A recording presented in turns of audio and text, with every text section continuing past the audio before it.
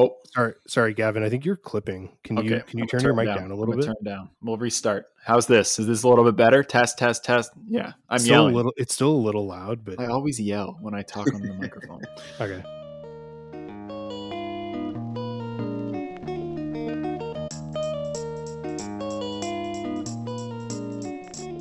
What's up, Polo people? Welcome to another episode of the Northside Polo Podcast, New Year's edition.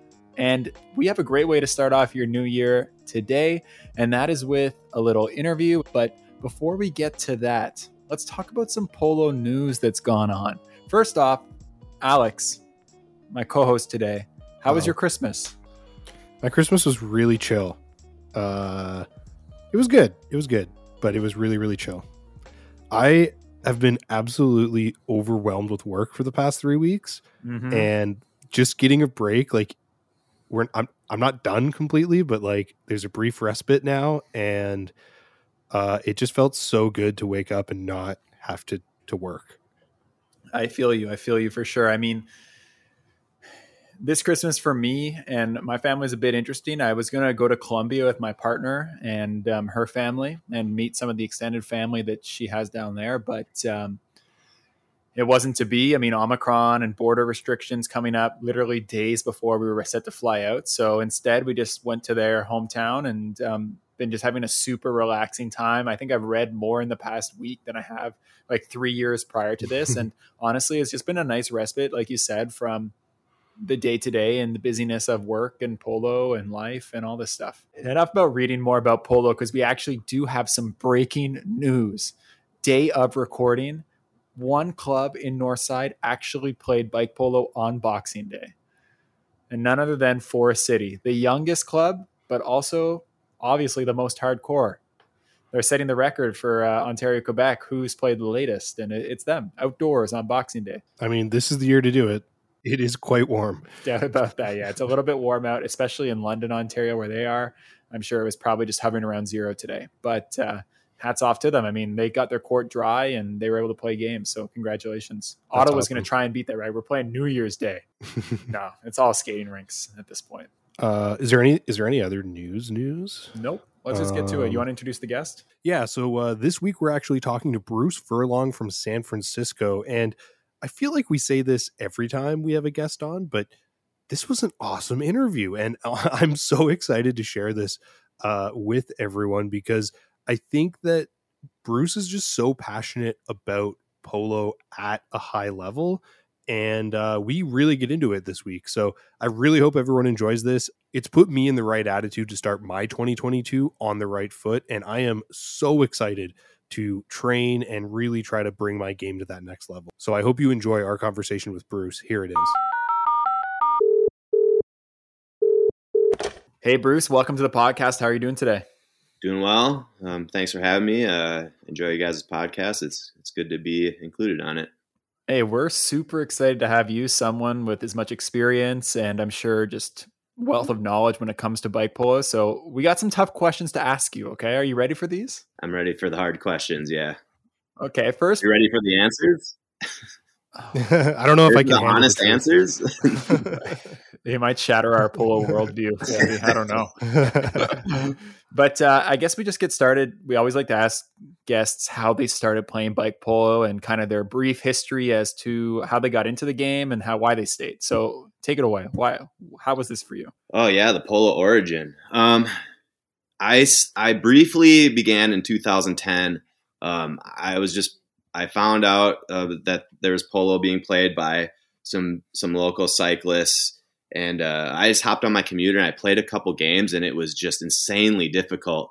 And I'm always up for a challenge. And so I knew the following season I wanted to play more. And I lived in Minnesota at the time. So I played a couple games, the snow flew, and then it was a waiting game until the next season. This was in Mankato. So shout out to Mankato, Blue Skunk Bike Polo. That's where I started. I started playing the game, fell in love with it. I became really good friends with Joe Ristom. He also started there. Oh, I love Joe. Yeah. Joe is a great, wonderful human being. He's probably my best friend, but on top of that, he's done so much for the sport that people probably don't even know or understand. He'd be an interesting person to talk to on the pod someday if he'd be willing to do that. But But he and I started traveling around. I remember the first tournament I actually went to, I didn't even play. I was just spectating. It was the Midwest Open in like 2011. I just fell in love with the high level games at the end of that tournament. It was like the era of Guardians, Beavers, Machine Politics. It was crazy, man. That's like Clobber Politics and like Machine Politics was in that one, so that was before Clobber Politics, and at the time, the game that we were playing in Mankato was just rudimentary. We didn't even understand what we were doing, and so when we went to see that tournament, our minds were blown. We went back and we're like, "Hey guys, we're not even doing this right at all." So I started playing there, building skills. I think I played a couple years in Mankato, and then I moved to Minneapolis, played there for a couple years. I lived there for exactly 2 years. And then I moved out to San Francisco, and I've been playing here for, another 5 years. But yeah, I continue to play for lots of reasons. I know the obvious answer for most people is the community is great.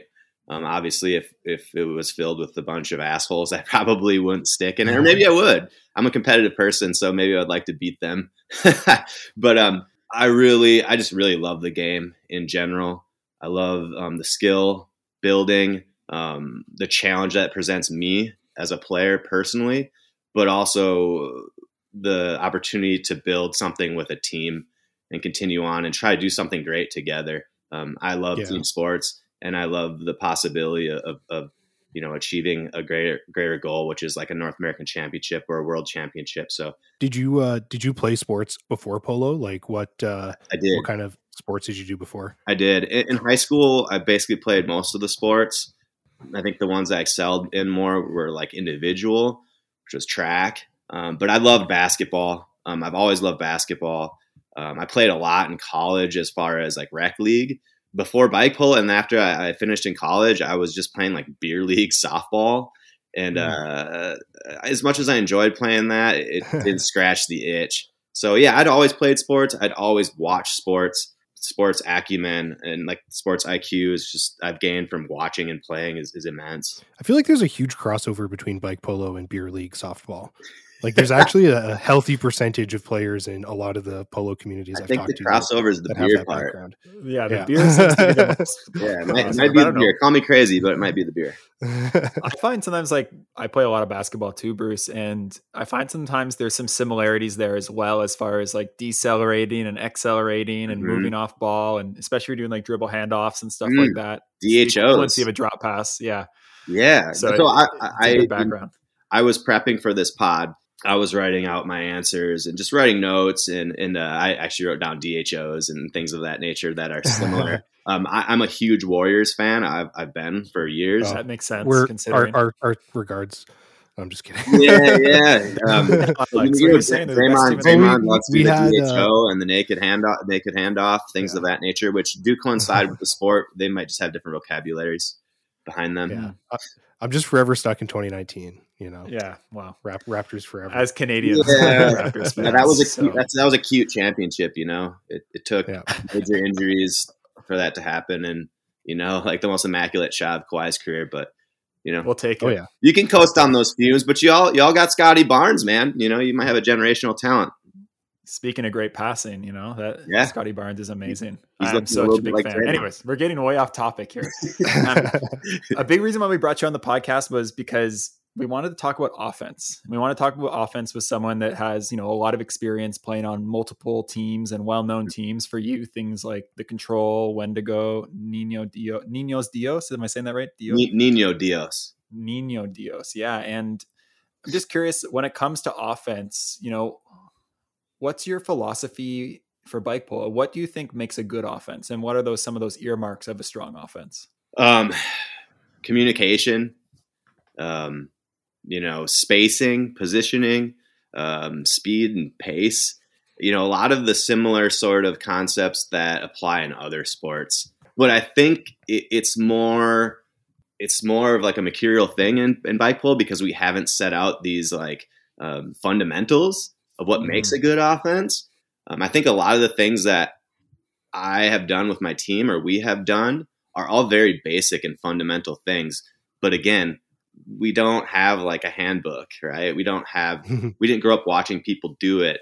So all these things that I just laid out, the communication, the spacing, positioning, changing of speed and pace, it's all kind of maybe abstract to bike polo players, some of them newer players. I feel like bike polo is at that stage where, how they say like cultures have like an oral history. I feel like we have an oral history of like offensive plays in polo, and it hasn't been codified into like a playbook or anything that, like, as a new player, it seems insurmountable to understand like what all these rotations and people are talking about positioning. And like, I remember jumping on the court in Toronto and playing with some of the like tournament level vets here, and it's like so clear that they have a system.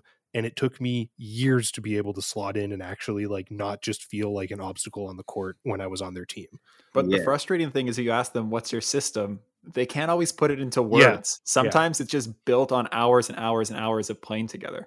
But they can tell me when I'm out of position. Yeah. I think a lot of that, what you're speaking to there, is a lot of people don't have the vocabulary for the sport. They have an idea of what they want to do or the system and what you're talking about, the system, but they can't put it into words. I think one of the things that I think we've gotten better at in our club in San Francisco, because it's largely a veteran club, it's laced with like 30 plus year olds that are playing it, is we played long enough and we played other sports that we can put vocabulary behind it. If to like flesh out your question, what makes a good offense in San Francisco is we keep the ball, ostensibly the game of bike polo is a game of keep away, right? And through that, you have to exercise patience. And I think with like specifically the team control that I played on, we, no pun intended, we controlled the ball very well. We did the boring stuff. We made the drop pass. When we didn't like what we saw at a point of attacking, we would peel around and we would reset. We would drop pass again. Maybe we take it behind net. Ultimately, it was playing keep away and then building up to a moment where we had a high percentage chance. And I think a lot of people in bike polo, they're always trying to cram like a square peg into a circle hole instead of just being patient and using each other on offense to get a good look. And a lot of times that good look doesn't look sexy, and it might not be a big ripper or something crazy like people doing 360 pirouettes on their bikes into a backhand, but boring wins championships. And that's just an old adage from every sport. Yeah. I think that ultimately, it's all the fundamental boring shit that makes a good offense. The thing I want to kind of hit upon though is there's this kind of tipping point, right? When you're playing against a team that's really conservative, they're really turtling up in their end, and they're just really playing that style of conservative wait you out. I mean, possessing the ball is great because that means they're not scoring, but you might not get a super high quality chance, right? And in bike polo, like a 10% shot at a goal is probably a pretty good shot at a goal. But if you're playing against a conservative defense, I mean, when do you start to say, okay, we might actually have to start taking some of those shots that we wouldn't usually take because we're not getting better looks? Yeah, certainly. That's a good point. I mean, so different teams will give you different looks on defense. So let's just say someone's turtling a net. They got one on the net, one right outside the crease. You got to pull that number 2 guy out. So a lot of times you have to establish a play to do that. And if you've played with someone long enough and a team long enough, you know what you need to do, which is typically you send that person forward and you try to make them pull that 2 off that crease. So there's different things you can do to try to get that high percentage look. Ultimately, again, it's the patience. But maybe like football, sometimes the quarterback will just throw it one deep to get that defense to know that it's there. So if you got to look, like sometimes the 2 that's on the crease isn't totally covering up and that goalie might be sitting a little bit with the guy on the crease, you shoot for that corner, I've definitely scored some goals and had some looks that have gone in because they left that open a little bit. I feel like when it comes down to shot selection, like everyone, I feel like against most good teams, if you can get a one-on-one with a goalie, like that's a great shot. Amazing. That's sort of like what you're trying to accomplish with an offense. I feel like if you're shooting through 2 bikes, it's probably not a great look. Like, and they're both set up and ready. And then it's just a matter of like where in between those 2 things are you expecting to pull the trigger, right? Is it like, I know for myself, if I can line up, like confidently line up the bottom bracket or feel like I've got a good angle around the wheel of the second bike, like I'm like, that doesn't count anymore. I'll just like shoot and hope that it's the first bike, which is not maybe true. Like I feel like I take a lot of shots that just go off a wheel right in front of me and go back. Sometimes I feel like if I'm playing against a team that I think we're outmatched with, Alex, I'm going to try to, I might take some worse shots if I'm playing against a team I think is a lot better than us, because we're going to need to get lucky in order to score a few goals, So I'm trying to I might take some worse looks in those situations in hopes, because they're so good, we're not getting those great looks we usually are. I sometimes think about that. Maybe that's a bad decision to make because I'm putting myself out, but I don't know. I mean, we've talked about our offensive philosophy before. Don't pass, take bad shots. I want to hear what Bruce says, because I think we've hit the ceiling of what we're able to accomplish with that philosophy. Yeah, it sounds to me like when you feel overmatched, you will take the lower percentage shot because you feel like that's your best opportunity. I understand that, I think my path to success has been paved by heartbreaking losses, getting crushed in tournaments. I mean, I remember when I got like 13th at a qualifier, I felt great. I was like, wow, I'm on the up and up here. Then it was like 7th. And there's moments and there's lessons that I've learned through all of those games that still stick with me to this day that I've learned from. Like, oh, don't do that again. Or do you remember that moment when, the defender was coming up on your right-hand side, my ball side, when I was on a breakaway, and I went left, and I should have went right to cut his line, so I have the one with the goalie. I still remember those things. And, I would say to you guys, like, believe in yourselves, like, even if you feel outmatched, believe in your skill and your talent and your teammates to help you get through those tough times and those hard possessions, because patience and slowing the game down is everything. I know one of the philosophy things, like I play a lot of other games like esports and things. And one of the things you commonly see in a lot of gaming situations is when someone feels outclassed, they almost defeat themselves. And it's like, if you think the other person's better than you, at least make them beat you, like make them be better than you. So, and to be fair to Gavin, like we talk about this all the time. I think you're not talking about taking any chance. You're talking about like being a little bit more liberal in the shots you take. Yeah, I mean, I'm talking about maybe like instead of shooting only at 10%, maybe shooting at an 8 or a 7, but these are the decisions and choices that I think every polo player makes, sometimes though realizing it. And I mean, it's a good thing to talk about with your team as far as to come up with a cohesive strategy and to make sure you're all on the same page. And as an athlete, I think having an irrational confidence in your talent and your skill is important. Like I think of coming up in this sport. I'll never forget one time I traveled to Saskatoon to visit Andrea because we were going to play on a team together, and we were finding our way through the sport, and we still had that sort of honeymoon feeling of the sport where it was just like eat, sleep, polo. And we were out playing together, practicing under the moonlight. And we were talking about like our dreams and goals in the sport. And it seemed so far away at the time, it was like, we talked about winning a North American championship together and things of that nature. We didn't do it together, but we both did. We both ended up doing it. It's crazy years, right? Yeah. Shout out to Mosquito and all of them. I watched that from home. That was a great run. But yeah, it's just crazy. I guess I just want to bestow like hope for anybody that thinks that they're too small of a player or in too small of a club to do something amazing in the sport, because you can, like I came from Mankato bike polo. I remember getting made fun of at the first term we played it. People were like, "Where's Mankato?" And they're like pointing at our bikes and laughing. I was playing like on a Mongoose Rockodile. Like, that's like rad style. Yeah, I'm picturing this like 80s movie. Like, what's that bike?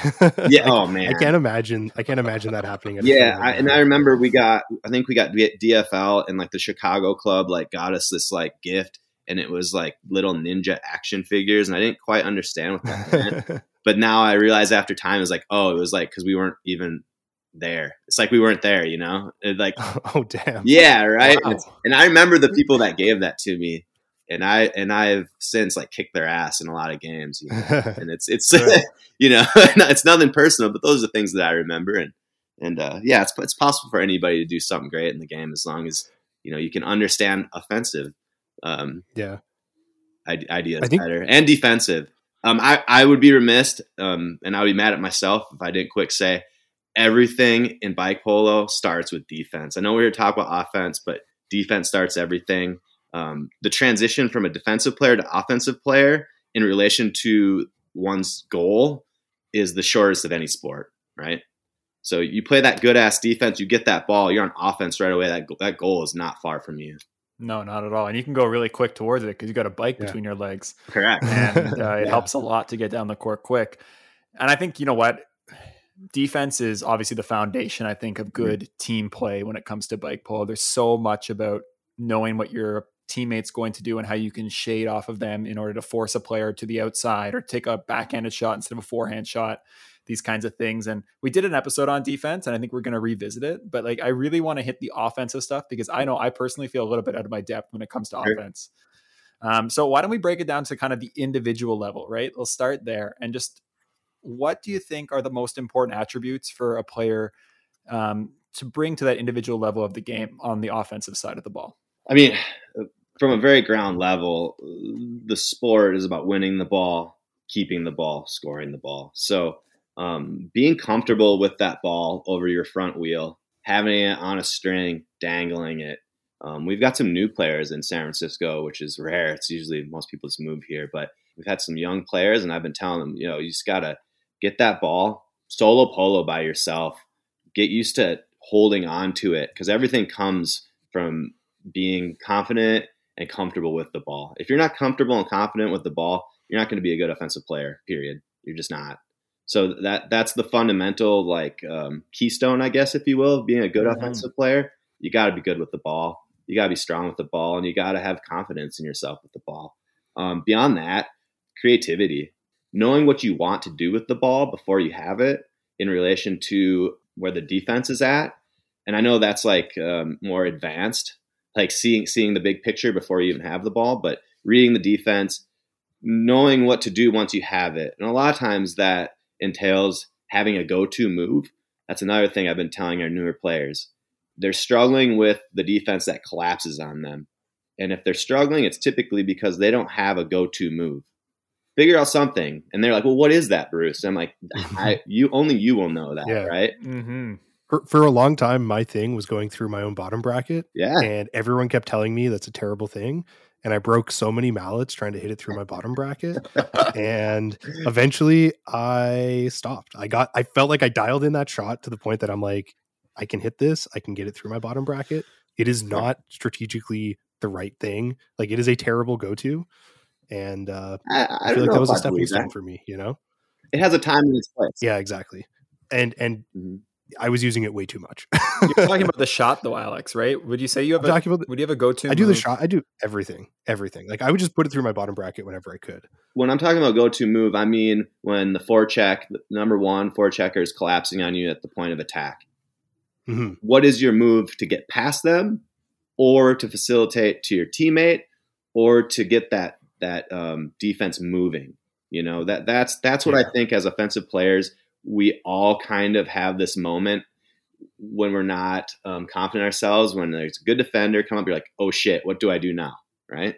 Yeah. And when you have that moment, you got to have that move or a quiver of moves, right? And I think as we become veterans in the sport, we have lots of different ideas. Yeah, there may be a handful of moves that you practice a lot to use in different situations. Being creative. I just remember Shondell, we were playing our summer league in Toronto, and Shondell was just like, every time you get challenged, you do the same thing and you turn it over. And she's like, I'm behind you. Drop pass. Trust the drop. Easy. Just the drop. She's like, if there's two defenders on you, instead of driving it into the corner and turning it over every single time, or going through your bottom bracket and going to the corner every single time, like, I'm behind you, I'm wide open, just drop it. Yeah. And after that we did a lot better. I feel like in one night I became a better player. Yeah. And one thing I've been telling a lot of the newer players and even some of the veterans in our club about, some offensive schemes when you're handling the ball, because I like to talk about off the ball as well in a bit, but get to the center of the court, the wall, the boards, whatever you have, the chain link fence, whatever you got in your respective city, that's the fourth defender. And I see so many people moving to the wall and going far left, shooting maybe a backhand that has like a low probability chance of going in, or they just lose it. If you get to the center, you've got more space to work and you've got more space for creativity. So anybody listening out there that's struggling with offense, I'd be willing to bet you they're moving to the left if they're a right-handed player, and they're getting themselves on the wall, and they're not trusting the drop, like Alex said, which that's another thing that I've said in lots of different ways, maybe not so kindly, is trust the MF drop, like the drop. And this, and I warmed up for your guys' pod. I listened to your pod on passing, which ultimately it seemed like you all came to the conclusion that passing is very important as an offensive scheme, which is good. The drop is one of the most potent plays that you can make in bike polo. And I feel like control in our run, it was crucial. Well, I was watching some of your run earlier today, and just you'd see the control. You guys would just be cycling the drop pass 3 times in the corner just to break a forecheck, right? And as soon as that forechecking defender was a little bit over aggressive and kind of got out of play on the drop, like Andrew would get the ball and just press that advantage so hard. Or Bruce, you did that quite a few times too, would press that advantage and just take that player out of the play by either outrunning them or cutting them off as they tried to get back into the play. And it was pretty remarkable. But like 4 or 5 drops in a row. And I'm like, are they going to turn the ball over? That's 5 completed passes in a row. But hey, the control did it to great success. And that's a control / like San Francisco thing that has bloomed since that team. And we will circle and we'll drop that pass in our own defensive corner as many times as it takes. And that's back to the whole patience thing. Mm-hmm. Just waiting for that defensive player to just be a little bit over aggressive and then press the advantage. Yeah. And the, the experienced players of bike polo and the more savvy ones, they know that we want them to come back to the lion's den, right? We're like, come back here, please.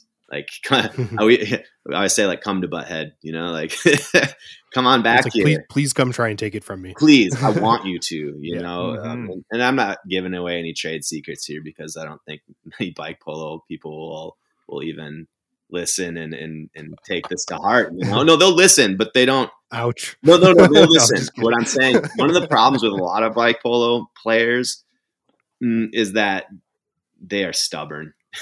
Yes, for sure. Yeah, you can try to bestow wisdom or strategy upon them, and they don't want to hear it. It's largely a community filled with what do you want to call it, misfits, people who maybe didn't fit in a certain sect of sport society, which I identify with that as well. But being told what to do as an adult is a hard pill to swallow for some people. So I definitely think that's actually part of what makes bike polo so much fun, is like you look at almost any other sport and whatever the established meta or the way that people play, that becomes so dominant and it gets picked up and you see similar games play out over and over. And because there's so many people in polo that are just doing their own thing, like I think of the rear wheel, like the rear brake only mountain bike guys in Ottawa, like they just play a different game.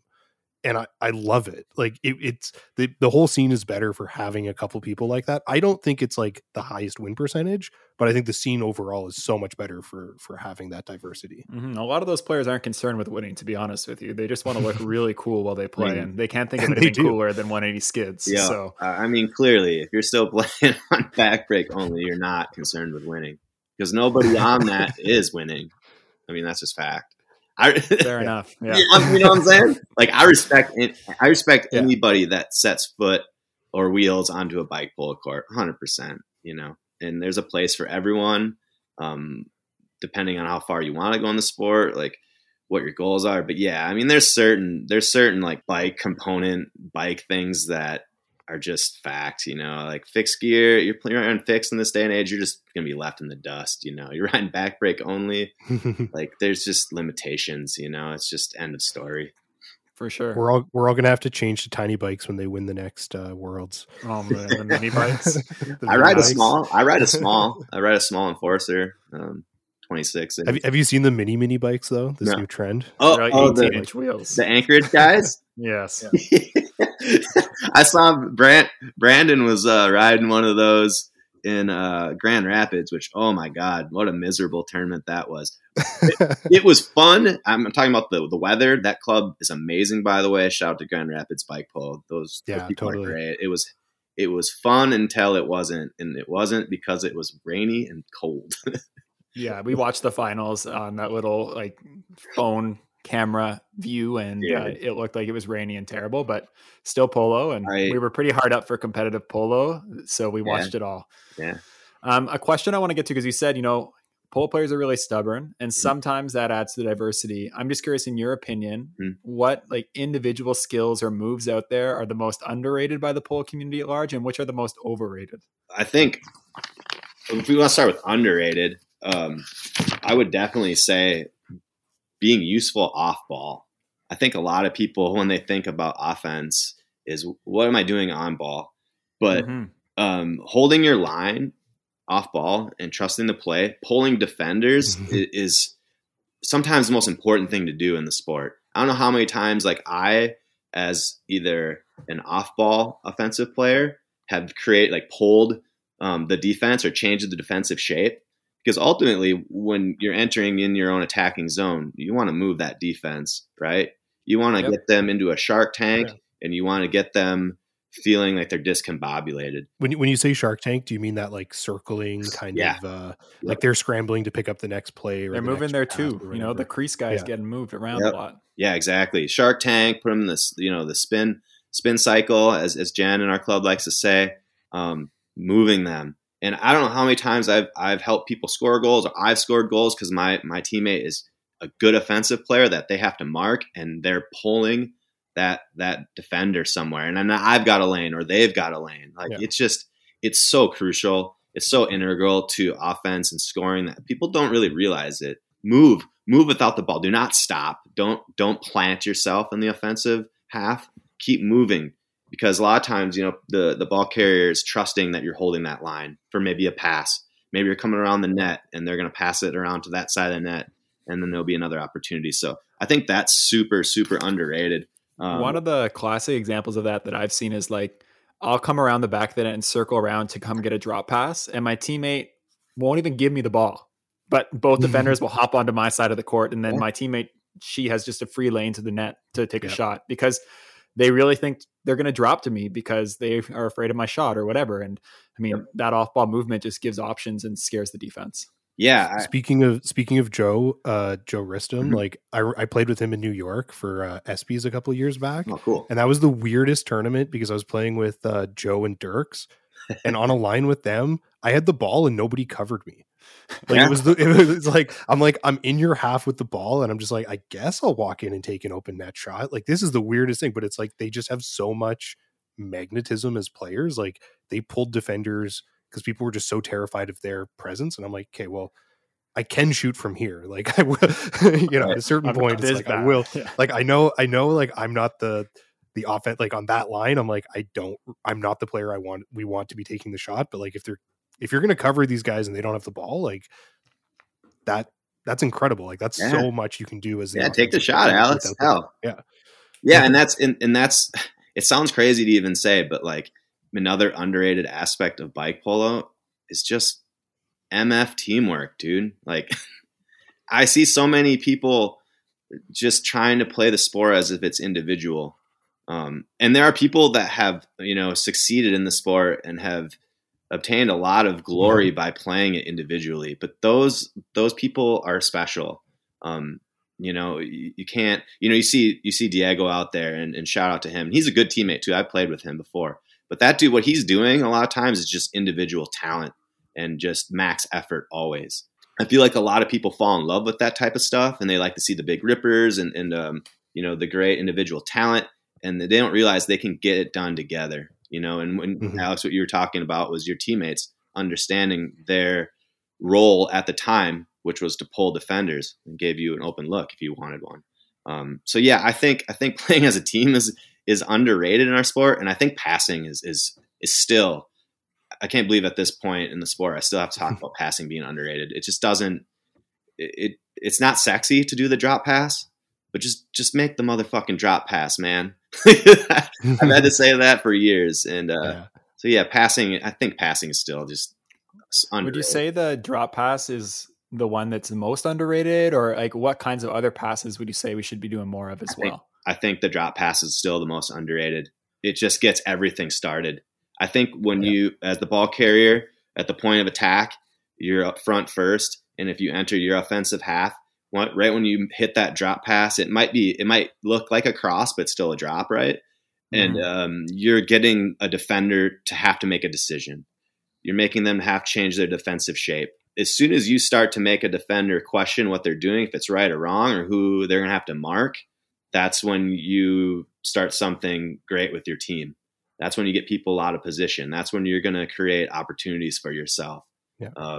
To force them to make a bad decision, you have to force them to make a decision first. Yes, make them make a decision. You just bringing the ball up and being a singular player, that's easier to defend. They know where you're at, right? As soon as you drop that ball, they have to decide, okay, am I going to go to the person that's receiving the pass, or do I mark this offensive player as they move without the ball? And sometimes people make the wrong decision, and you might get a good look right away, or it leads to a good look, another pass or two down the line. Okay, but what about overrated skills? What are people practicing way too much? We on this podcast, we think passing's overrated. Just to clarify. No, our thesis we put our flag in the sand. The thesis was that the drop pass was great, but some of these other passes are risky. I think that was kind of the point of that podcast. Yeah. And the two deep pass, which you guys touched on, is 100% correct. You got a fast break with two people up forward. You make that pass early, and then one's got to start peeling or at least hedging towards the wall. I agree. But to answer your question, overrated stuff, and I've fell victim to this forever. With big rippers are overrated. But so satisfying. Exactly. So I was instantly smitten by lefty Joe Panizzo's ripper when I first started playing the game. I mean, that guy would hit the ball and you could hear it whistle. Like I still to this day haven't heard anything like that. And I developed a pretty good shot myself, but it started to become my crutch, and I still see people in our club, even if it is the right shot from the right location on the court, they're trying to just hit the shit out of it. You got to so one of the things that I have been implementing the last few years that's changed my game and I've become more efficient is different arm slots for different places on the court. If you're shooting like beyond half court, which you shouldn't anyways as much because it's a low percentage shot, of course you're going to have a larger windup. But as you get closer to that net, work on different arm slots and work on just connecting with the ball. Because if you connect, that sucker's going to pop and go fast no matter what. Doesn't matter how hard you swing at it. The larger your arm slot, the more of a windup. Sorry, when you say arm slot, do you mean like where you're gripping the mallet and how much you're winding up? When I say arm slot, I think of pitching. If you're familiar when they talk about pitching arm slots, I'm not familiar with baseball. So that's the hole in my sports vocabulary. More respect in terms of the sport. Your arm in relation to the ground, it should be more parallel. Not up high, more parallel. You just have a larger margin for error, right? And I've learned this just from hitting the ball millions of times. And I've gotten so much better by just having a windup, but it's shorter and compactor. And the closer I get to the net, it gets shorter and shorter. And then finally, one of the things I've learned from my homie Andrew, one of the greatest players to ever play the game, is learning to rake the ball in. And that is simply using the ground to guide your head and just popping it off the end in the net, man. That dude, if you watch any videos of him, he scored a lot of goals by raking the ball in. So, yeah. So you mean dragging the head along the floor and then popping it that way? That way you're always level with the ball. You know what I mean? It takes away one of the axes of missing. Yep. That's interesting. Yeah. So different arm slots are different, basically taking it easier on your swing the closer you get to the net.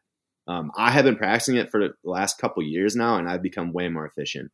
We don't chart statistics, unfortunately, in our sport. I wish we did, because then people would probably be able to learn a little bit better. But I know in my head, I'm just shooting a high percentage now on net, and that's everything, right? Yeah. So yeah, big rippers are overrated, man.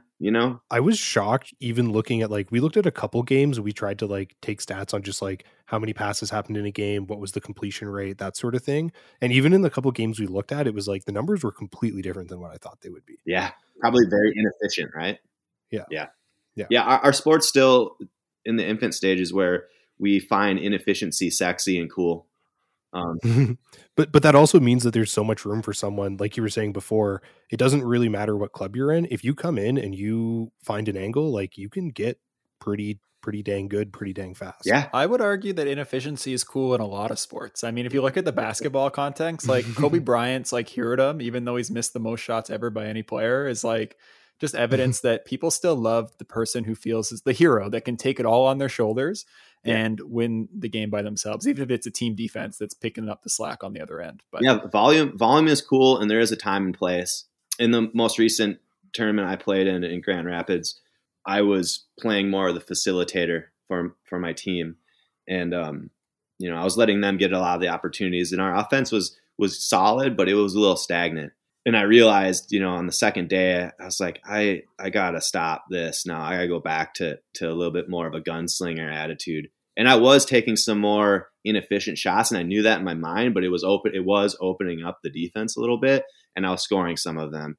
So it depends on the time and the place, right? It depends on who you're playing. It depends on who your teammates are. It's a very volatile idea about offense. It depends on who you're playing with. Do you find the courts and the surfaces you play on dramatically changes your approach to offense? Like, oh my God, if it's bumpy or if it's like the boards are super bouncy? I found that size of court has really changed how I view offense. I've played so many tournaments that now I know what I need to do on a larger court as compared to like a very small court. You just know if you're playing on a small court, like a pinball, like the arcade size courts. Great Lakes in Toronto, which that doesn't really happen anymore, but that's like the iconic, like just tiny court. Rest in peace for good reason, man. I played that tournament once and never again. If you have to coke wash your surface, just don't play it The smallest courts, like you're setting up your defense, it's just, you got one on the crease and you got one on the net. And it changes with larger courts as well. But so what would you say are the big differences in your strategy on a long court versus a short court? How would you change your play? Offensively with a short court, this is fresh in my mind because of the Grand Rapids tournament's shorter court. You're just taking more shots. You're not getting in as deep, because if you make a mistake or there's an unfortunate rebound, it's an instant fast break the other way. So the change I made, or the correction I made in that tournament, was I decided that we were going to start shooting from a little bit farther out, which wasn't super far out because of the size of the court. And in a longer court, when we were playing in Mankato, I sent you guys that game clip. That was a huge court. So you'll notice that's a Toronto court. Yeah, it's just too big. You'll notice that we were using each other, and we're kind of like dancing with each other, pirouetting down in circles just to get it to work it up. There's a lot of that. And I guess some people might say, well, why don't you send up big long passes? But it's tiring. Big long courts by Sunday, late on Sunday, if you plan on getting there, you can feel the size of a court. So using each other to move the ball down the court together is very important in like a shorter quadrant, I guess you could say. Whereas smaller courts, you're just kind of shooting from a little bit farther out, and passing isn't as important. Mm-hmm. We had a similar tournament in Montreal on a court called Le Beurre. It's just massive. And by the end of the Sunday, I was exhausted from just pedaling up and down and up and down. And we weren't working the ball up the court. We were just sprinting back and forth. And the legs felt it heavily the next week. Yeah, it's exactly what I was talking about. It's if you're not taking the right offensive strategy on a large court, you're going to get punished physically. You're going to be tired. I know a bunch of people in that Mankato tournament were just gassed, and it was hot too. So you got to factor in the heat. And if you can make that change with your gear ratio, do it. Don't be lazy. If you got that smaller tooth cog laying around, put it on. Just do it. Interesting. Yeah, I've never even thought to do that, but it's a really good idea if you have multiple cogs. You mentioned, being gassed, and I'm curious about, because you've played on the Control, which is a world-class team, what's the difference in preparation for a team like that versus, a team that might just be a bunch of people going to NAs just to see how far they can go? Like, I'm as far as like training and practice and these kinds of things. Okay. Yeah. Well, Control was a very special team, and it was the first team that I ever played on where we practiced consistently leading up to NAs for I think it was a 2-3 month period. We practiced every Friday, and we wouldn't practice. I heard other people would practice against other teams and all of that, which is fine, but we didn't do that. We would practice against each other. So largely our practice involved 2 versus 3. those were some wild times, man. Like I kind of wish I kind of wish there was some video of that. The team of two, you're going against someone like, let's just say the original like 3v3 control would be, Andrew, Boris, Ace, and it'd be like Jackie and I versus those two. And once in a while, the team of two would come out ahead, But the thing that was important, that was amazing about that type of practice was that we built this sort of trust and camaraderie typically when we were on the team of two, because it was, us against the world, which were three world-class players. And there was times where that worked out. And I'll share a story with you. There was a moment at North Americans in Frederick, Maryland in 2017, big game against Crunchy, which was, I believe, Aaron Hand, Pete, Diego, and Gavin, I think. Very good team. Super hard team to beat. And Andrew was getting fouled towards the end of this game. He got frustrated. And there's video of this. He reached down, he grabbed the ball, and he threw it over the boards. and Forrest and I are like, what the hell he's doing? And they put him in the box for it. We're like, okay, that's fair. And so it was Forrest and I sitting out there, and we had to kill a penalty against three of the game's best players. And I know in my heart, in my head at the moment, I was like, I've been here with Forrest. And Forrest and I happen to be our two best defenders, like in front of net at the time. So that was key. But I just drew from that, and I trusted him, and he trusted me as my brother, and we killed the penalty, and it was huge because I think they were down by 1. Wow. Yeah. So moments like that, the preparation there was invaluable. That type of shit. And just being friends. Like that team of 5, the squad control, we still are, we're best of friends, and we hung out all the time.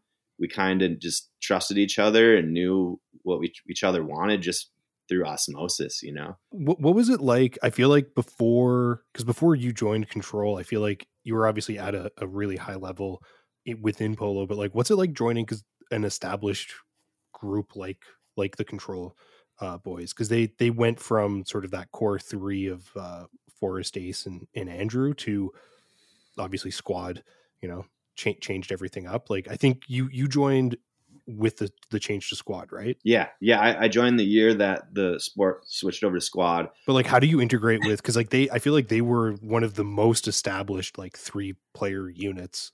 Right. Yeah, they had continuity, and that's something that I've been having conversations with about when people ask like about how do you gain success in the sport, and maybe we can come back to that in a second here. But they had their continuity. I had just moved to the city. They had picked me up when I was down. There's just some stuff going on in my life that wasn't going well. And they're just like, nah, fuck that. Like, come over, let's have some beers, hang out, we'll make dinner. And that meant a lot to me, that hit me on a higher level than sport ever could, like they were there for me as a friend first and foremost. Yeah. And so we became friends, and I was a solid player when I moved to San Francisco. I definitely wasn't the best player. Like, I came from Minneapolis, where I felt I was pretty good. I was like one of the better players, if not the best. And I showed up and I was like, damn, this is hard. Like, there's some shit I need to learn just to swim. And I got better. But to answer your question, joining that team was invigorating. Like, one of my ultimate goals, and I touched on it before, when I was with Andrea, talking with her, was to win a North American championship. And I was like, wow, holy shit. Like, I have this opportunity. But also there's a lot of pressure on myself. Those people did not put any pressure on me. I think that's what's so great about that team is there was never any finger pointing. There was never any blaming. It was only about building each other up. Even if you made a mistake, Andrew is an incredible player, maybe the GOAT, but he is an even better leader and captain of our team. I don't think anybody ever felt down or pressured or sad or not equipped, because he always kept our spirits high. And it wasn't about winning as much as just doing it the right way and doing it together and having a good ass time. And somehow through all of that, like being friends and having fun, and we're on vacation with our best friends, and we're like, we're staying in a Motel 6 with like 2 beds, and we're pushing them together and sleeping them on the long way. Like, all that shit off the court, like, came together on the court, and it worked out. Chemistry. Yeah. It was a hell of a run. when you joined the team, that was before they'd won any of the, because they didn't win any. They won their North American titles after Squad was established. Right? No, they had won. They had won the last 3v3 North American championships. Ace, Forrest, and Andrew beat. I can't remember the name of that team, but it was Sean Marsh and I think it was JT and Jake Langdon. I can't remember. Albatross.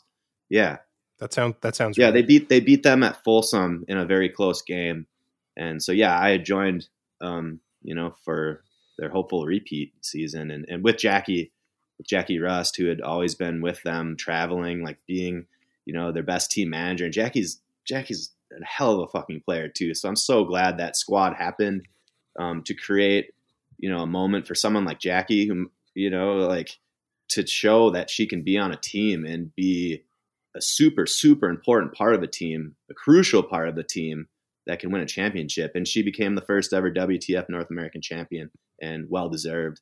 Totally. Yeah. I was actually just rewatching that championship game, and like you talk about Andrew's leadership, like I don't think I'd ever watched the end of the game. Like I didn't realize the whole like double penalty nonsense in the last 8 seconds. And like, I was getting tilted watching that years later, knowing the outcome. And I'm like watching the composure that your team had on the court. Like presumably you knew it wasn't really going to be meaningful because 8 seconds isn't that long, but you don't know that. Like if that had led to quick goals, like, oh my God, I was losing my mind watching it this afternoon. I can't imagine the composure and leadership you guys had to have to keep it together in that moment. It was wild, man. All I know is like we did that. We did it together. We won that tournament together. But in that game, Andrew had one of the best performances in a championship game that I've ever seen. Like that guy put us on his back when it mattered the most and got it done. And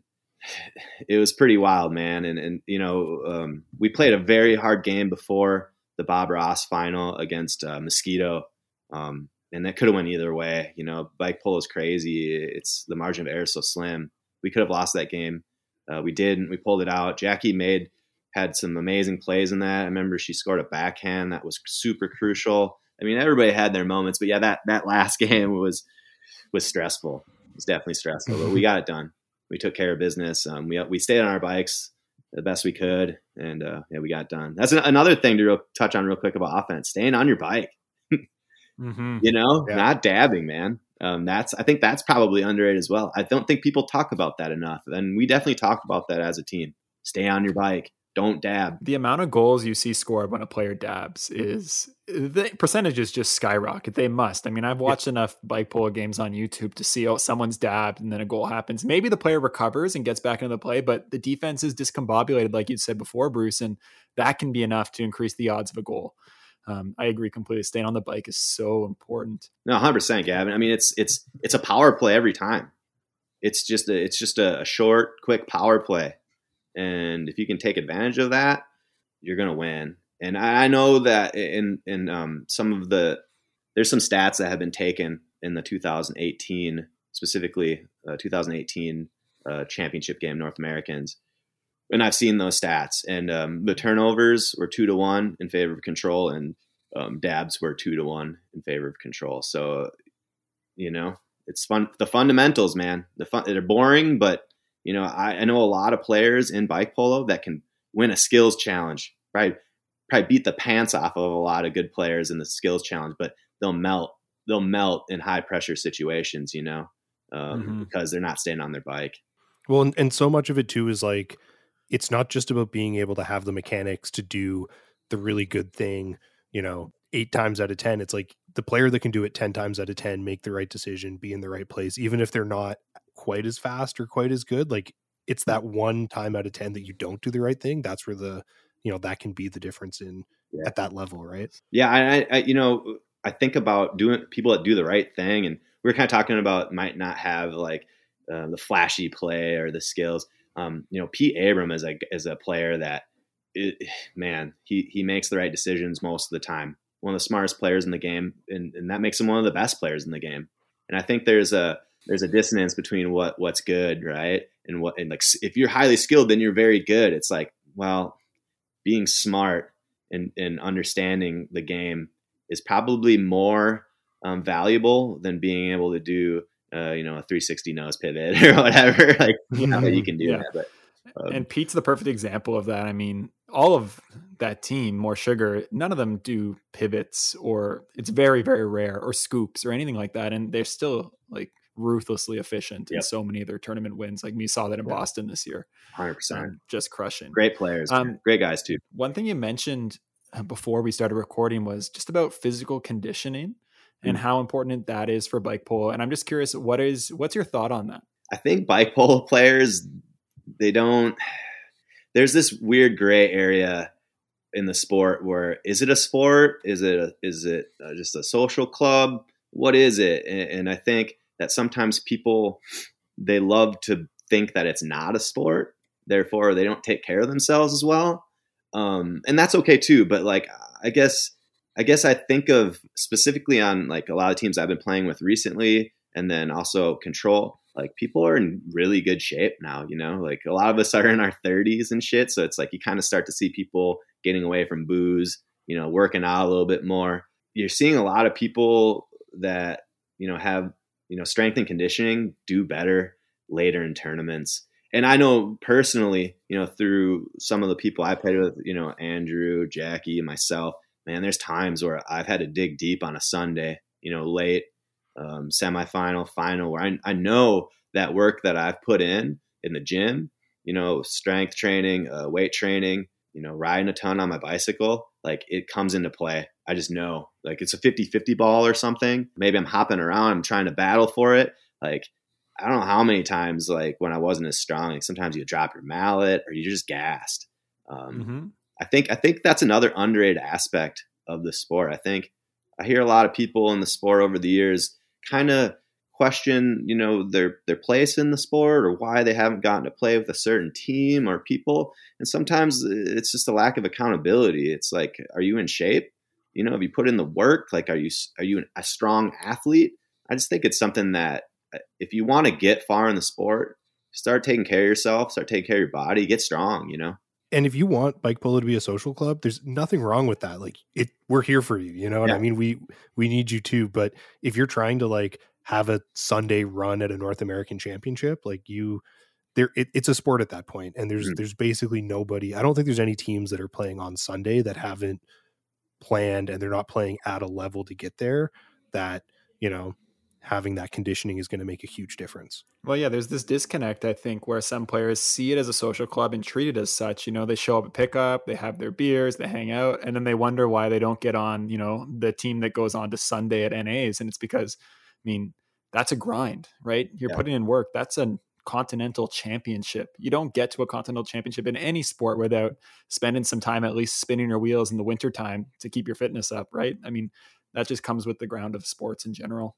And I think it's great, Bruce, that you brought it up on the notes because it's something that I see a lot too. And I think this game could be even more if people were taking their fitness and their conditioning more seriously, because it does gas you out. People don't realize that, especially when you're doing hops and wheelie turns and endo pivots. They gas you out so quickly. They do. They really do. Yeah, I can already, I turned 40 this year, and I can already feel how much from just years of conditioning and just understanding the sport a little bit more. I'm just stronger now, and the game's easier because of it. Maybe I got that old man power. I don't know, but yeah. Well, that's good to hear because I turned 30 this year, and I was like, oh, is it all downhill? No, man, no, man. The best years are ahead of you. We were talking before about, the fundamentals are what really matter. Like you might have the skills to do the crazy wheelie turns and stuff, but to bring it back to what we said, like sometimes it's the drop pass that's actually the best play. And that's not a particularly flashy or mechanical play. Mm-hmm. But when you're looking at like the top players now, what kind of mechanical skills are you expecting them to see? Like 5 years ago, I think if you could wheelie and you could scoop, that kind of set you apart to some extent. What are you looking at now when you see, like if Worlds happens in the next year or two, like what mechanical tricks do you think are just going to be like standard? Like those are going to become the new mundane. You're talking about maneuvers within the sport, or are you talking about like, core fundamentals just as a player? Oh, I mean, I'd say both, but I was thinking just like maneuvers, but if you've got a fundamentals as a player, that might be more useful. I think the things that I see from the top level players is that they're composed. They've seen whatever you're throwing at them, they've seen it before. So it's experience. So I know if it's a little daunting maybe to your listeners that have been playing for a couple years, 4 years. A lot of the players out there that are the best, quote unquote, they've played 6 to 10 years, so they're composed because the game has slowed down. A lot of the elite players, they play within themselves, like they know their strengths, they know their weaknesses, and they don't try to force it. You're just going to see there's a couple of some of the best players that are a little more breakneck and fast paced. But a lot of the best players out there, even if they're playing at speed, you can kind of tell they're playing with purpose, right? Like they know what they want to do before they do it. They can kind of see where the defense is at, and they know where their teammates are going to be at. So there's not a lot of guessing, I guess, going on with those players, and they're just composed. Like I know personally, like I think I was a little more nervous to come on here to talk to you guys than I am in a late Sunday game. Like I've just done that enough that it doesn't bother me anymore. But I remember, 4 or 5 years in, getting late into a tournament, man, having those wild butterflies. So a lot of it's just reps, like you've done it so many times. Yeah. And maybe you have a system that keeps you loose. Everybody's different, right? So find that system that will keep you loose and keep you feeling good, because when you feel good, you're going to be loose. And when you're loose, you're going to play better, man. Like I see people that get themselves so stressed out before the games. Maybe they're talking too much strategy, or they're worrying too much about what the other team's going to do. You just need to worry about what you need to do as a player and what your team needs to do. And I think that was one of the best things for Control. We made people play our game. We didn't worry about their game. I played on a lot of teams before Control, and I feel like there was a ton of strategical talk about what we need to do to the other team or what the other team liked to do.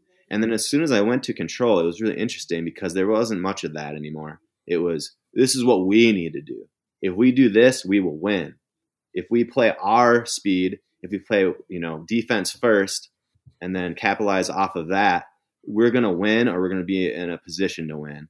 So I think anybody that's aspiring to be a better player, or maybe they are a really good player still, worry about your game. Worry about what you need to do as a team, and don't worry about the other team as much. Everything will fall into place. Yeah, I love that answer. I think so often we work from a reactive lens, trying to react to what the other team is doing to us, when sometimes the best strategy is the strategy we came in with, and the confidence to maintain that strategy, even if at first we seem a little shaky, right? Yeah. But not switching mid-game, because that can add confusion to things. And I've seen myself fall into that trap many times. And I think when people are more focused on what they need to do, what they know, like this is, the answer to the solution is playing within yourself and with your team, you become more clinical and fundamental. Because in those later games, it is really baked down to who can make the less mistakes, who can be more clinical with the ball.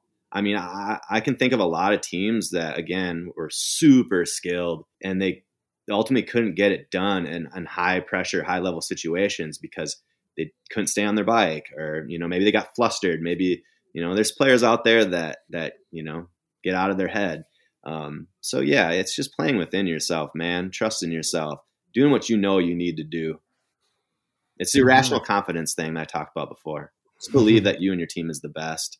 And if you lose, it's okay too. That's another thing. Don't fear losing. It's okay to lose. Like, it's not the end of the world. Every weekend of polo tournament, like, only one team is going to walk away not having lost their last game. Totally. And I've seen, and through the years, I've seen people who have won tournaments who had a bad time, So, like, again, if you're there with your friends and you're on vacation and you're having a fun ass time and you get 3rd or 5th or 7th or 13th or whatever it is, DFL, if you had a good ass time with your friends and you have something to work on or build on, or maybe you got a good story about something that happened off the court, hell yeah, man, and like, you can't lose then, right?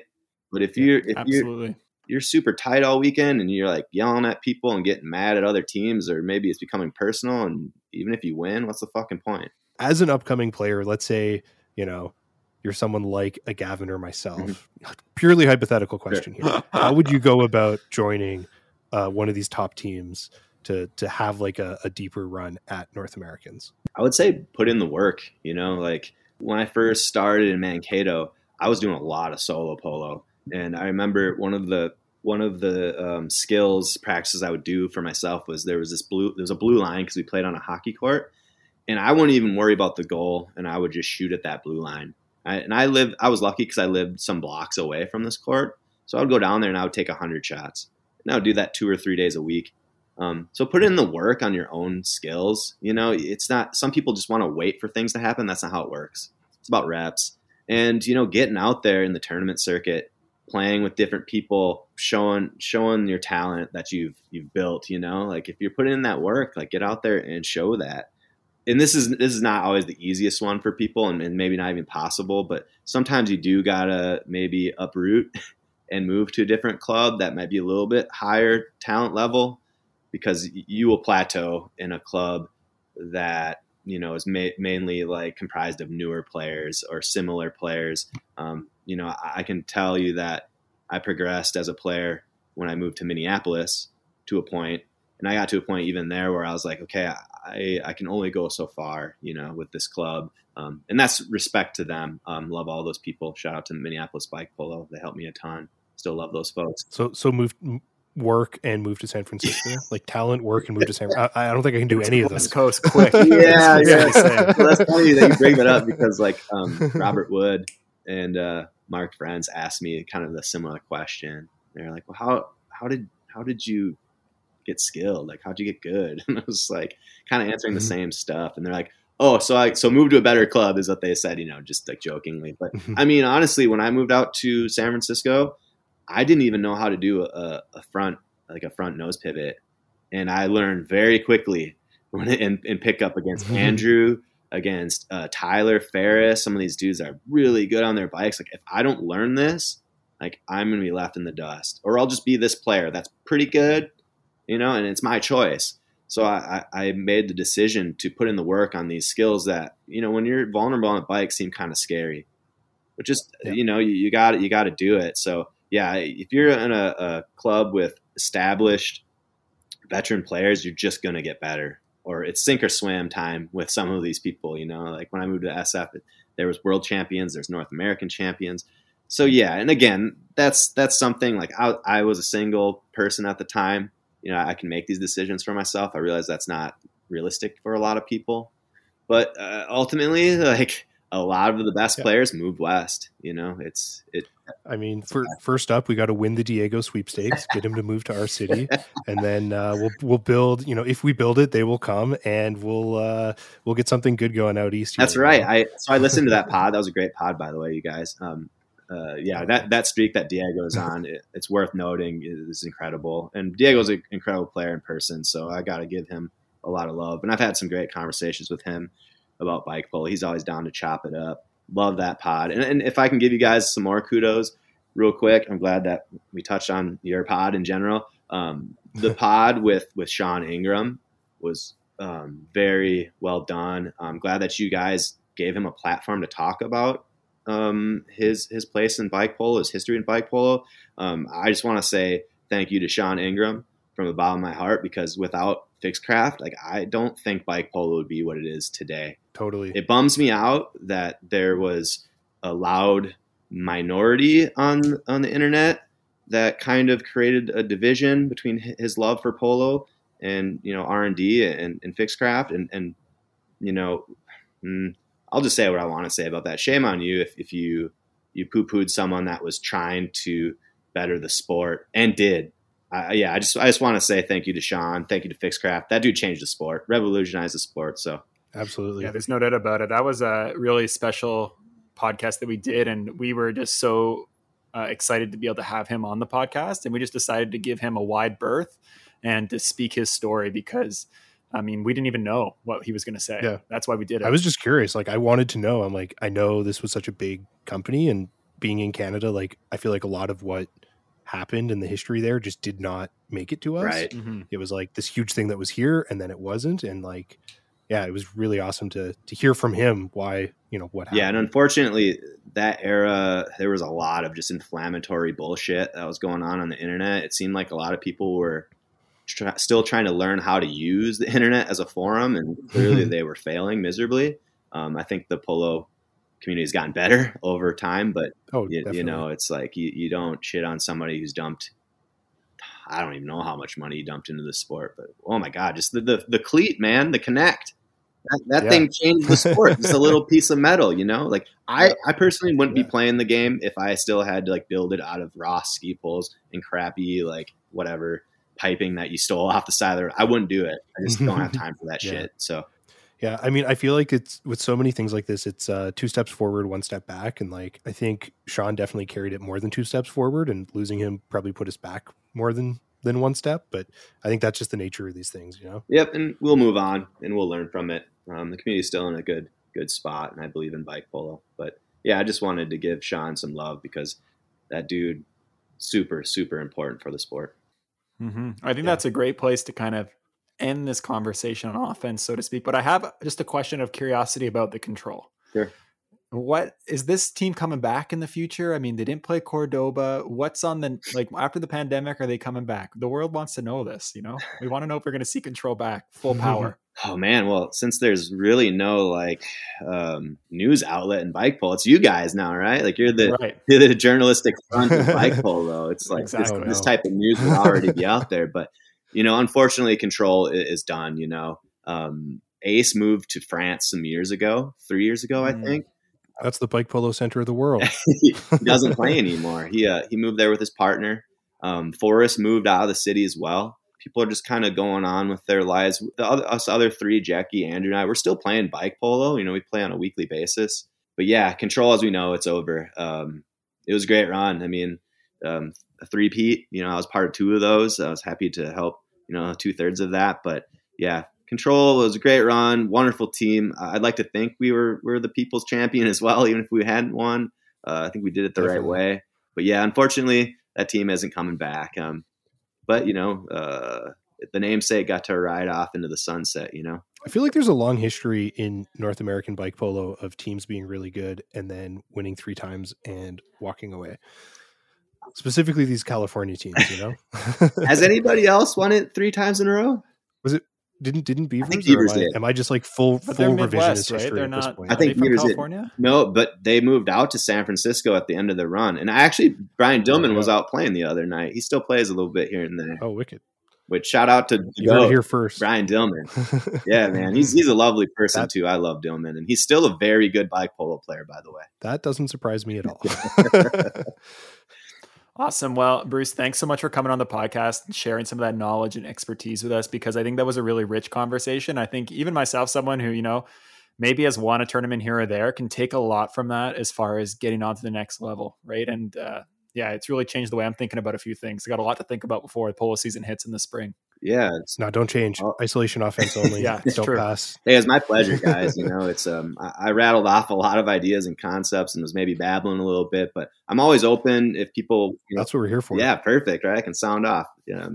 But yeah, if people ever have questions about bike polo, I think one of the things I like about the current state of bike polo is that people at the highest level are more accessible than it used to be when I first started. So I'm always here on a DM, like shoot me a message or whatever, man. Like I'm open to helping anybody, because it's like I've played this sport for 11 years now. And if I can't, I'd like to give back if I can. And we're so happy you decided to get back to this podcast. So thanks again. And hopefully see you at a tournament coming up soon, 2022. I'm expecting big things. I'll be back. You'll see me out there somewhere. Great. Bye for now. Awesome. Thank you. Have a good one, dudes. Wow. Yeah. Bruce is just, I feel like we could talk to him for 6 hours. Yeah. And he would still be giving us new, insightful things to think about for bike polo. He's obviously thought a lot about it. I just love how many people in the bike polo community you can just talk to about polo for so long. Like that has been my favorite part of this podcast, is just finding different people that, you know, maybe we've been in the same tournament before, but we never got the chance to talk. And yeah, then for sure. It just makes me realize, like, man, I love so many people in this community, and it's awesome. It's just like, yeah, I love it. And with Bruce, I mean, we talked about maybe 1 or 2 specific topics, right? Like offense and kind of pushing yourself to be on that next level of the competitive stage and international bike polo. But I mean, we could have talked to him for the same length amount of time as like about growing a club, about drills, about conditioning, about building a bike, about all these different things. And I think it could have just kept going on and on and on. And I think in our community of bike polo, we have so many insightful and smart thinking people that have thought about all these topics, which is something that's pretty rare, and not everyone's just solely concerned with getting better. Absolutely. Which now it's the weird part, because in case you haven't noticed, Liam is not here today, and we're gonna have to do the mailbag without him. I don't know how to do that. Like I was gonna wait. I was like, Liam's gonna say mailbag, and then nobody said mailbag. Yeah, I don't. Yeah. Why don't we take turns here? I'll read the first one. You can read the next one, and we'll just go through. Okay. So let's start off with a classic. Brett from St. Louis writes, "Hey guys, another great episode as usual. I have some gripes with your opinions on scoops. Over the last season, I switched the Donata Totori head, formerly the Guardian's head. It's got a hilariously bad scoop compared to any other current production heads. And in ditching the scoop, I feel my skill level has upped 4 times over the summer. The consistency over all surfaces I get with not even considering scooping has changed everything for me. Granted, I'm still on my way up, and maybe scooping at a high level is still in my future, but if it works for Hammersley, it works for me. As always, great work. Love y'all. Brett from St. Louis." All right, so Brett brings up a personal anecdote here, Alex, about that Guardian's head, which is far narrower than the average head, and he can't scoop with it, but he seems to like it. What do you think? Yeah, I mean, I think like scooping is still a fundamental part of the game. Like when you get to that higher level, it's still going to be an important part. Like it's still something you can pull out of your quiver or like your bag of moves, but I think it's still overrated. Like I still think people spend too much time practicing it, and like obviously it's great if it's working for you, Brett, but it should be that like one of a couple go-to moves. It shouldn't be like your whole game plan, right? Yeah, I agree. I think some players definitely lean a little too hard on the scoop, and they might love it because it looks flashy.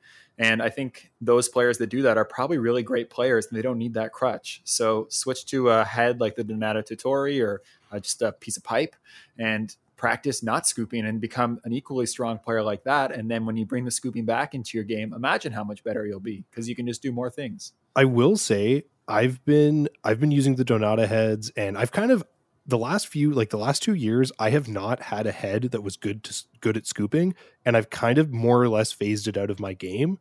And I gotta say, I think I'm playing better polo, but I really look forward to finding a head that will be good at scooping, so I can like work that back into my game a little bit, because it is so satisfying when you burn someone with a good scoop. Absolutely, it's great, and burning them with that scoop, but I find like the Nana heads are pretty good at scooping at first. I mean, they do wear, like any head does, but I use a 4.5 incher. I think it's called the Bellella or whatever. Yeah, I think that's what I have. That's my favorite head. And I find that it scoops fine and rips shots and passes. But are you saying it might be me and not the head? I would never say it was you and not your equipment. I'm a big proponent of blaming the equipment whenever anything goes wrong, or the weather. Yeah. One of the two. Well, and that's why you can't rely on scoops, because you need a good equipment, and you need a good surface, and you need good weather. Like, Brett, you're going at this all wrong. You need to line up all of the reasons why scooping didn't work before you commit to it, so that if anything goes wrong, it's not your fault. It was the weather, it was the head, it was the surface, it was the court. It was like, how do they expect you to play on this surface? And scooping allows you to emotionally hedge with these excuses more frequently. Exactly. Right? Exactly. And if it does work out, you look great. So it's really a win-win, or a win not as bad lose. Anyways, let's get to this next email. We're just talking nonsense. Okay. All right, this is from Jacob from Tallahassee. Writes, I'm just getting back into polo after a long hiatus. Welcome back. The positive and welcoming community found in the hardcourt bike polo is what brought me back, and I am trying to get my headspace straight after this brutal mental health feud and social isolation of 2020 and 2021. Your podcast is fueling the fire, so keep up the good work. I just got done listening to your crank arm length discussion, and I wanted to share my experience. As a 6'1" rider, I've always been on 175 cranks, since that's what common sense seems to dictate, as well as what's spec'd on my bike, and that's what seems to fit me.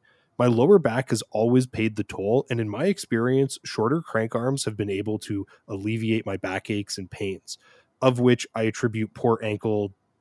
I'm not going to get that word. Dorsal flexion. There we go. And tight hips. Long cranks are at the top of the pedal stroke too. 165 cranks open up the hip angle at the top of the pedal stroke, which actually takes a lot of pressure off of my back. That's a really good point that we didn't get into in the pod. And that open hip angle is actually better for power production. If you check too, you can check out, and then it looks like he linked a YouTube video. It's Dylan Jason's video on YouTube. And just shout out to all the Tallahassee bike polo homies from across the nation. One love, Jacob. Okay, we got through it. And I'm going to say first at the top that Dylan Johnson's YouTube channel, he's like a racer with a background in science who talks a lot about mountain biking and gravel riding. It's a great resource to check out. That's Dylan Johnson's YouTube's on video. I mean, a video on YouTube, and he does a ton of stuff on different efficiency and training kind of sciences for people that are into racing bikes. But I think in this situation, Jacob brings up a point that we didn't talk about in the crank arm length discussion, but it's super important. I mean, these long crank arms, I mean, they stretch you out more on the bike, right? Your hips are going to come, your knees going to come higher up, and your ankle's going to have to come lower down. And if you're someone that maybe struggles with flexibility or is tall or has any one of those other issues, I mean, it could alleviate some of those aches and pains that I know I felt on the polo bike for sure, especially in the hips. If I ever start a Twitch channel, I'm going to call my subscriber base the Short Crank Club, because the more I learn about crank arm length, I think shorter cranks are just better.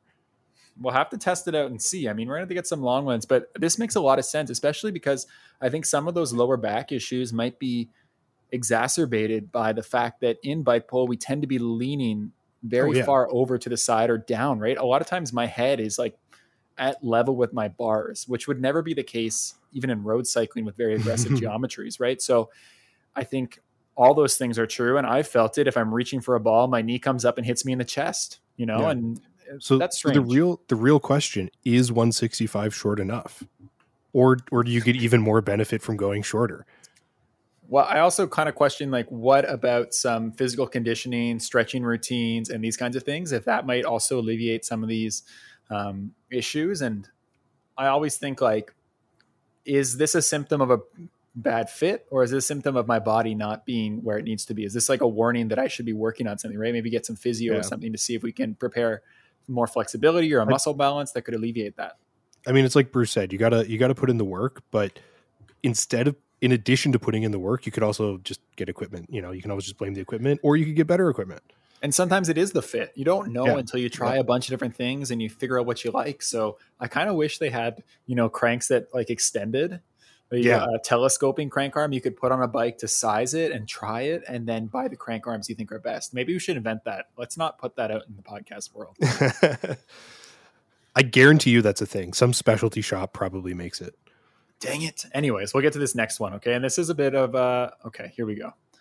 Germ from Norfolk writes, "Hey y'all. First off, I love the podcast. Keep up the good work. Since I recently got turned onto it, I'm getting through all of the older episodes, and I heard mention of a fixed geared episode. I'm all for that. I know we're a rare bunch, but I really only ever played fixed. As a rider who's really done everything fixed for as many years as I've been riding coming into polo, it was only natural to keep it that way. I was warned of the quote unquote disadvantages of fixed gear in the sport early on, but I'm one to look for the hidden advantages. My bike setup is definitely geared towards more easy control over the cranks. 33/23 is his ratio.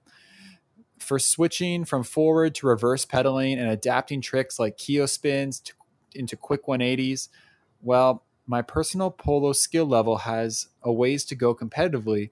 I still think the fixed gear is relevant and even can have some advantages when utilized properly. I second having a player like Zach Blackburn on the show.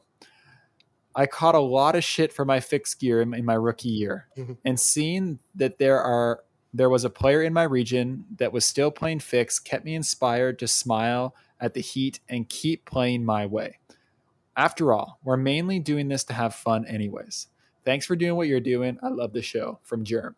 So he says fixed gear is the way to go. I mean, maybe he understands the disadvantages, but maybe he sees some hidden advantages, right? Like keo spins. We've never seen that in polo. It's true. I just want to say, like, I love when, and I know in this episode, like even Bruce we acknowledge the disadvantages of some of the fixed gear and some of the alternative strategies in polo. But like I said there before, I love that there are people that want to play their way and they bring their own style, even if right now, like even if at their current skill level in 2021, it isn't the most winning strategy. Like, you're never going to innovate unless you take risks and try new things. And like, I always think of Gabe in Toronto. Like, he was a rookie that started, or when he was a rookie, he wanted to play with his seat slammed against his frame. Just like, his seat is way too low. Gabe, if you're listening, your seat is way too low. But like, that's how he wants to play. And I think as a whole, we're better off for having people that like have their thing, you know? Absolutely agree. And I think as far as fixed gear, we don't have to look too far to see like some obvious advantages that could come into play. Like if we look at cycle ball or rad ball that Simbo call, which is probably like the most similar sport out there to bike polo that there is, other than grass polo. I mean, they use the fixed gear bikes to extreme advantages when they're manipulating the ball with their front wheel, riding backwards and dragging it and flicking it forward and all these things, and track standing. I mean, it's pretty obvious that you could do very similar things in bike polo if you gave it a bit of practice and you stuck with it. But we just haven't seen anyone do it. I would love to see someone show up to the polo court on one of those rad ball bikes and just tear shit up. They're so lowly geared though. Like the ratio they're on is super low. We're talking like a Jeff level ratio because they need to be to stop and start quickly. But I mean, who knows if you have a small court where you are, maybe that's something you could do. You're going to have to use short cranks though, because pedal striking is going to be even more of an issue on a fixed gear. I will say, I don't think we've talked about this on the pod. I was a huge fixie guy before we played polo. Like I've had fixies. I was like all about that brakeless fixed life. And I thought for sure when we started playing polo that I was going to be a fixie player. Like there's a Rockstar in Ottawa. He's a fixie player. Like, I think I was in a similar situation to Jerem where I saw a really good fixie player in our region. I love fixies. Like, I had my background on fixies and I was like, I'm going to be a fixie player. And it wasn't until I tried playing on a fixie and like I tried to take that first shot and I like lined up my shot and then like the pedals kept turning and I almost got bucked over the handlebars. And I'm like, oh, wait a minute. This makes shooting way harder. But like, if you can do it, like you're used to it, by all means, man, like, you know, you like keep it up. Like, I think it's so cool. And you never know what could happen. I mean, if you stick with it, perhaps we've missed something because it is a lot simpler when you're starting to be on a freewheel. But maybe fixed opens up a level of this game that we just haven't got to because we're all so focused on getting better immediately and not in the long term, you know? It's going to be a really big game changer if you want to play high level defense, you have to be able to ride backwards fixed. That's going to completely change things up. But I could see that being the kind of advantage that could actually give like a significant strategic edge. Kind of like having like one lefty on a team is kind of like, you know, the optimal team build. Maybe having one fixed player is like the optimal way. Well, I think people would argue that one lefty is not optimal. I've heard that expressed by multiple people. They just want to play all like the same hand. Oh, that's nonsense. But I think on defense in particular, there's an obvious advantage to having a lefty. But let's get to this last email. We're burning through these suckers. Okay. This one's long though. I will say, just even reading one or two of these already, I have a new respect for what Liam does on this show. Absolutely. Just take it slow. This is Dave from St. Louis. I've made the font bigger on my screen just for this. Oh, that's too big. Okay. Dave from St. Louis writes, "Hey goons, I've been playing polo since maybe 2010, and I have my own perspective on the is bike polo a sport conversation. I say if it's not a sport, then it's a cult. Some people argue that they don't want it to be a sport because of how it'll affect its community. And I would argue that all sports have a community. It's almost cultish to think that we play such a superior sport, that we have such a superior community. What we do have, though, is a particular culture. That's capitalized cult in the culture. Yep. From what I hear in most arguments is that if polo was a popular sport, it would attract players from outside the typical polo culture. And it would bring outsiders that think differently. And here's some insights into our community and culture currently. If you want to play bike polo with other people, you have to be nice to them because your city likely only has one polo club and there's probably only about 15 people in it. We don't have any other options. It's not that bike polo players are more sincere or kinder than soccer players. It's simply that we can't afford to be dicks. Hence the unofficial first rule of polo, which happens to not be an official rule. I will say that the obscurity of polo does at times draw a particular type of person, but I've also seen more often that new polo players or new players to polo slowly develop the style and culture of polo. Maybe they'll start wearing a jean vest, or maybe they'll wear jorts, and they start cutting them slowly, and they start to mold. Into one of their own. I am definitely guilty of that. I didn't wear a lot of jean cutoffs, and now the majority of my shorts are jean cutoffs. If it's not obvious, my insight comes from a place of humor and entertainment. My feelings about the sport have shifted over the years too. It was 100% the people in the club and the culture of St. Louis bike polo that drew me in when I started playing. And I've lived in multiple cities and I've spent time in multiple clubs. Now my favorite part of polo is just trying to bring my own personal A game. That feeling where you're executing everything exactly the way you want to on the court. That's why I keep playing. In order to do that, I have to remember to just not be a dick and shut my mouth when I find myself annoyed with some of the other culture that follows. I don't know if I'm a great spokesperson for polo or even the St. Louis club, given my contrarian mindset, but if you ever want to talk cults, St. Louis lock-ins, or some of the wild shit that made our club special, I would happily come on and chat with you all. It would also truly be my pleasure to talk about the dangers of making rotor guards mandatory without mandating what a rotor guard can be and what can't be. Cheers, St. Louis Daver.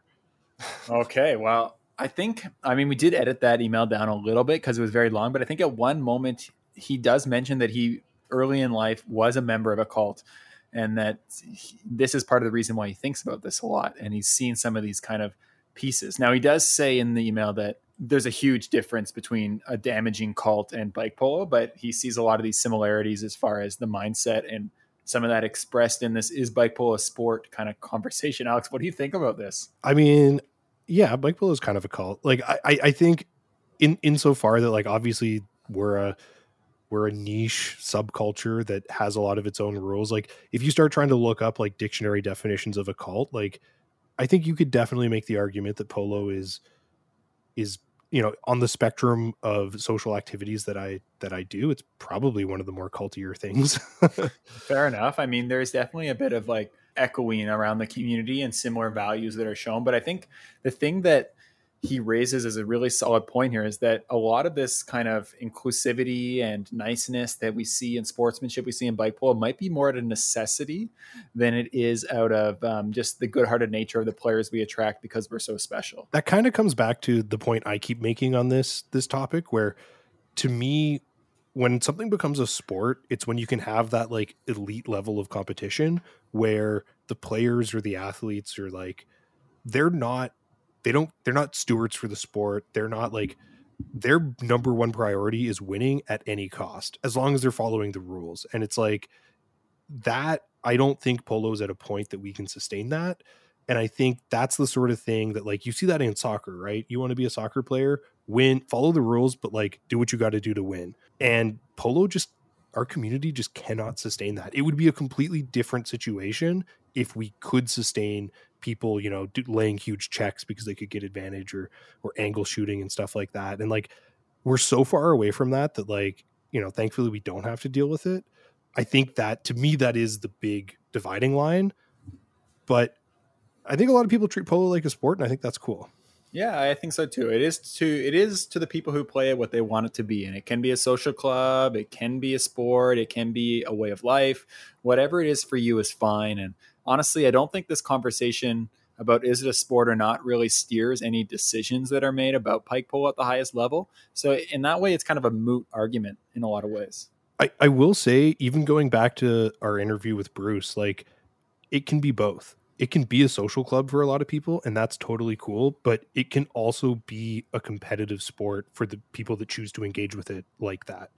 And knowing when it's, what situation you're in, like read the room. Are you at pickup and this is a social club, or is this like Sunday of an elite tournament and, playing the ref is like, there's certain things that are just part of sports that are not, and competition in general. Yeah.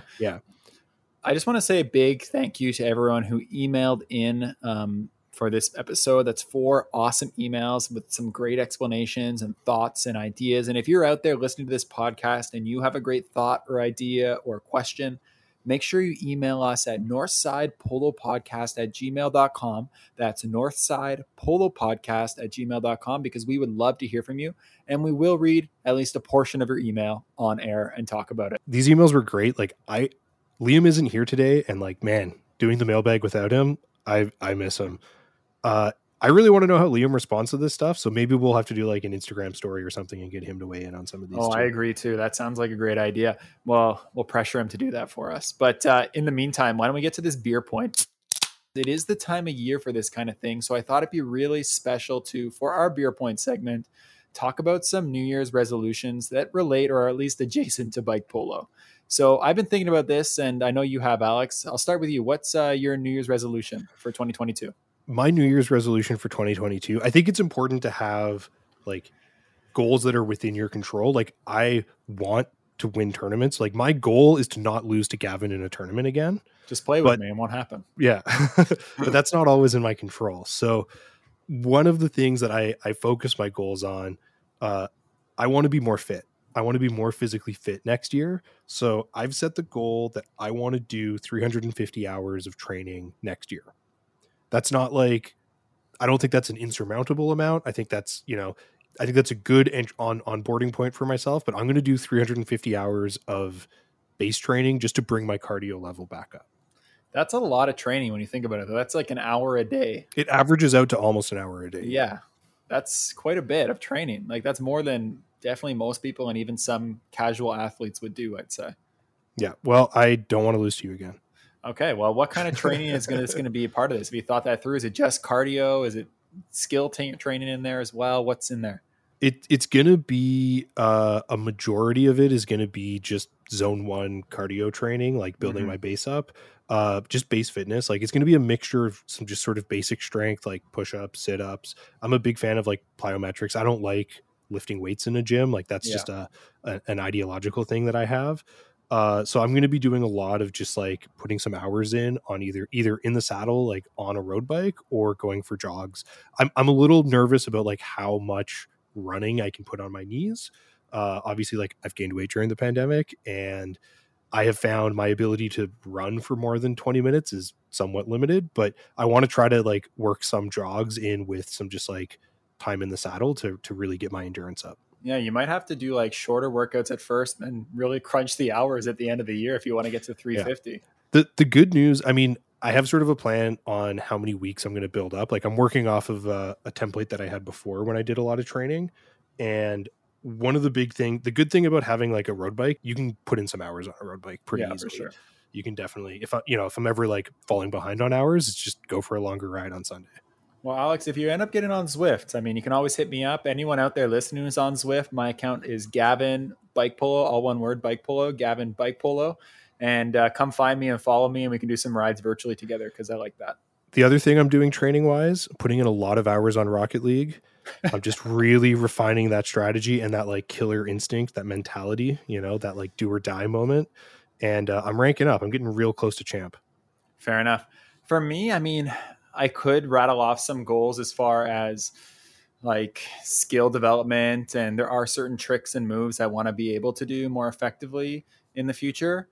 But I think where I'm at in bike polo now, it's more about just growing the community around me. So my like polo resolution is to make sure that we're still doing the podcast a year from now, and trying to dive more into that and grow that as much as we can, putting effort into that. And also just making sure that I'm supporting the local region and throwing tournaments and helping out where I can there as well. So helping throw tournaments and making sure the podcast is still going, because I know if I'm continuing to do the podcast and I'm continuing to support local clubs and growing and throwing tournaments, then I'm going to be training hecka hard because I want to win those tournaments that I'm talking about on the podcast.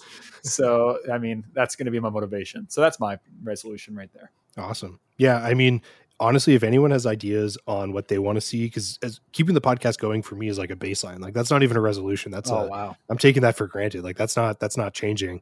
But choosing what we want to grow it into or maybe expand it to, I think we've talked about a lot of ideas. But if people have ideas for content, like hit up the email, let us know, send us a message on Instagram. Absolutely, yeah. You know the email, northsidepolopodcast@gmail.com. And the Instagram is the same at Northside Polo Podcast. So hit us up there, DM us, tell us what you want, and we'll try to provide it as best we can. Alex, you have anything else you want to say tonight? No, that's it.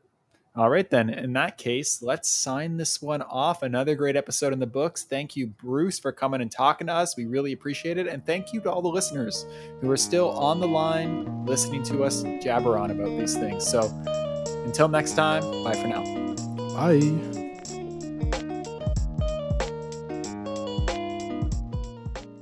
Since that's what's most common, and it seems to... That's what common sense seems to be. Yeah, I can't read, man.